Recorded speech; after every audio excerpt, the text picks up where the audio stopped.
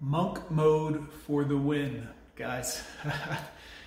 If you're not new to the Manosphere, Red Pill, or MGTOW community, you've heard the term monk before, but if you're in these communities, you understand that monk mode is a term that we use here to discuss, dealing with it, so to speak. But let's dive into that. I want you to understand why the term monk mode is so important, what it means, and how it can help you as a man going your own way or just trying to find yourself or enlightenment.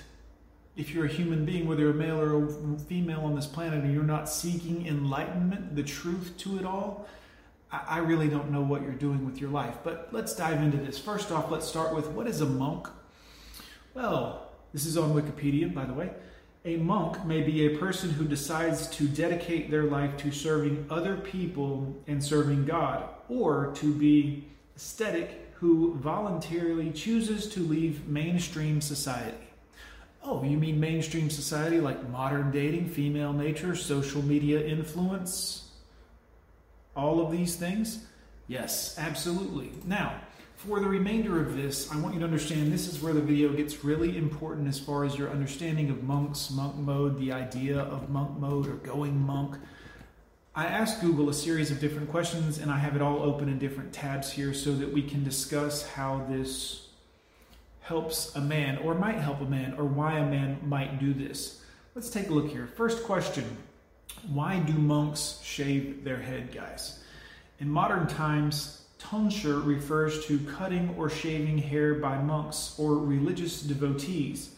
Ridding your body of hair serves as a symbol of renunciation of worldly ego and fashion. This is interesting, yes?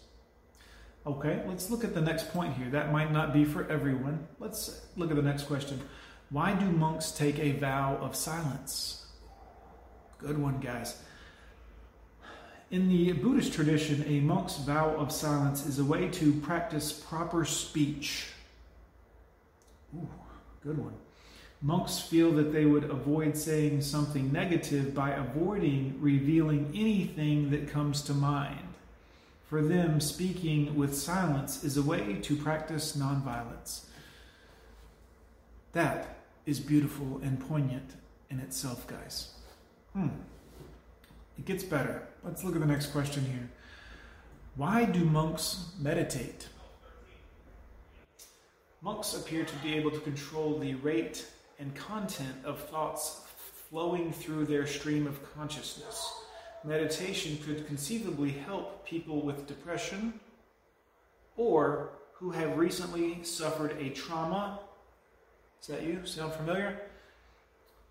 To stop their minds from constantly dwelling on negative thoughts. Do you understand yet, guys? Getting there. Next question. Why do monks live in isolation?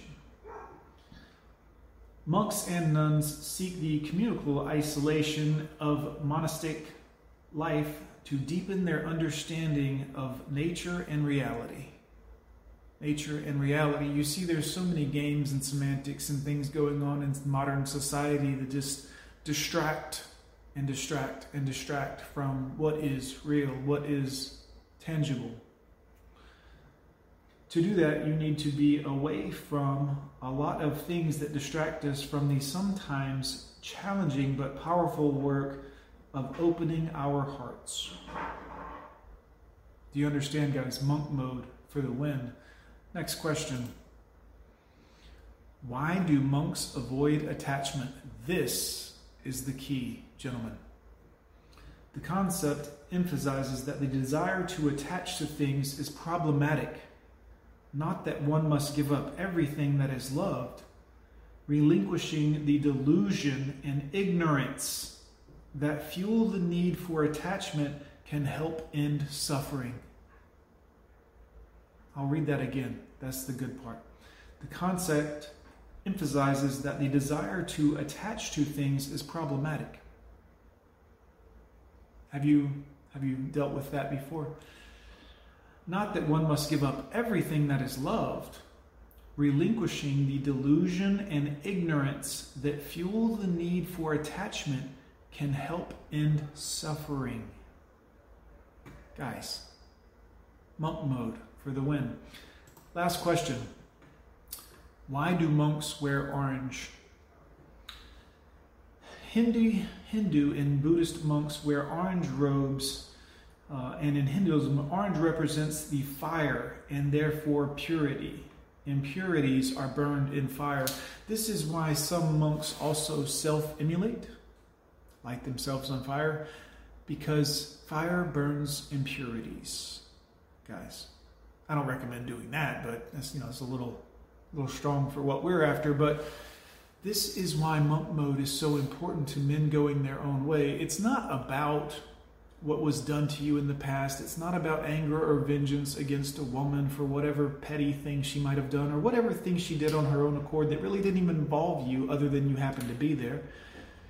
It's about learning these principles and how they will help end suffering in your life, because ultimately that's what you're after, right? I mean, you're tired of hurting, aren't you? I was, guys.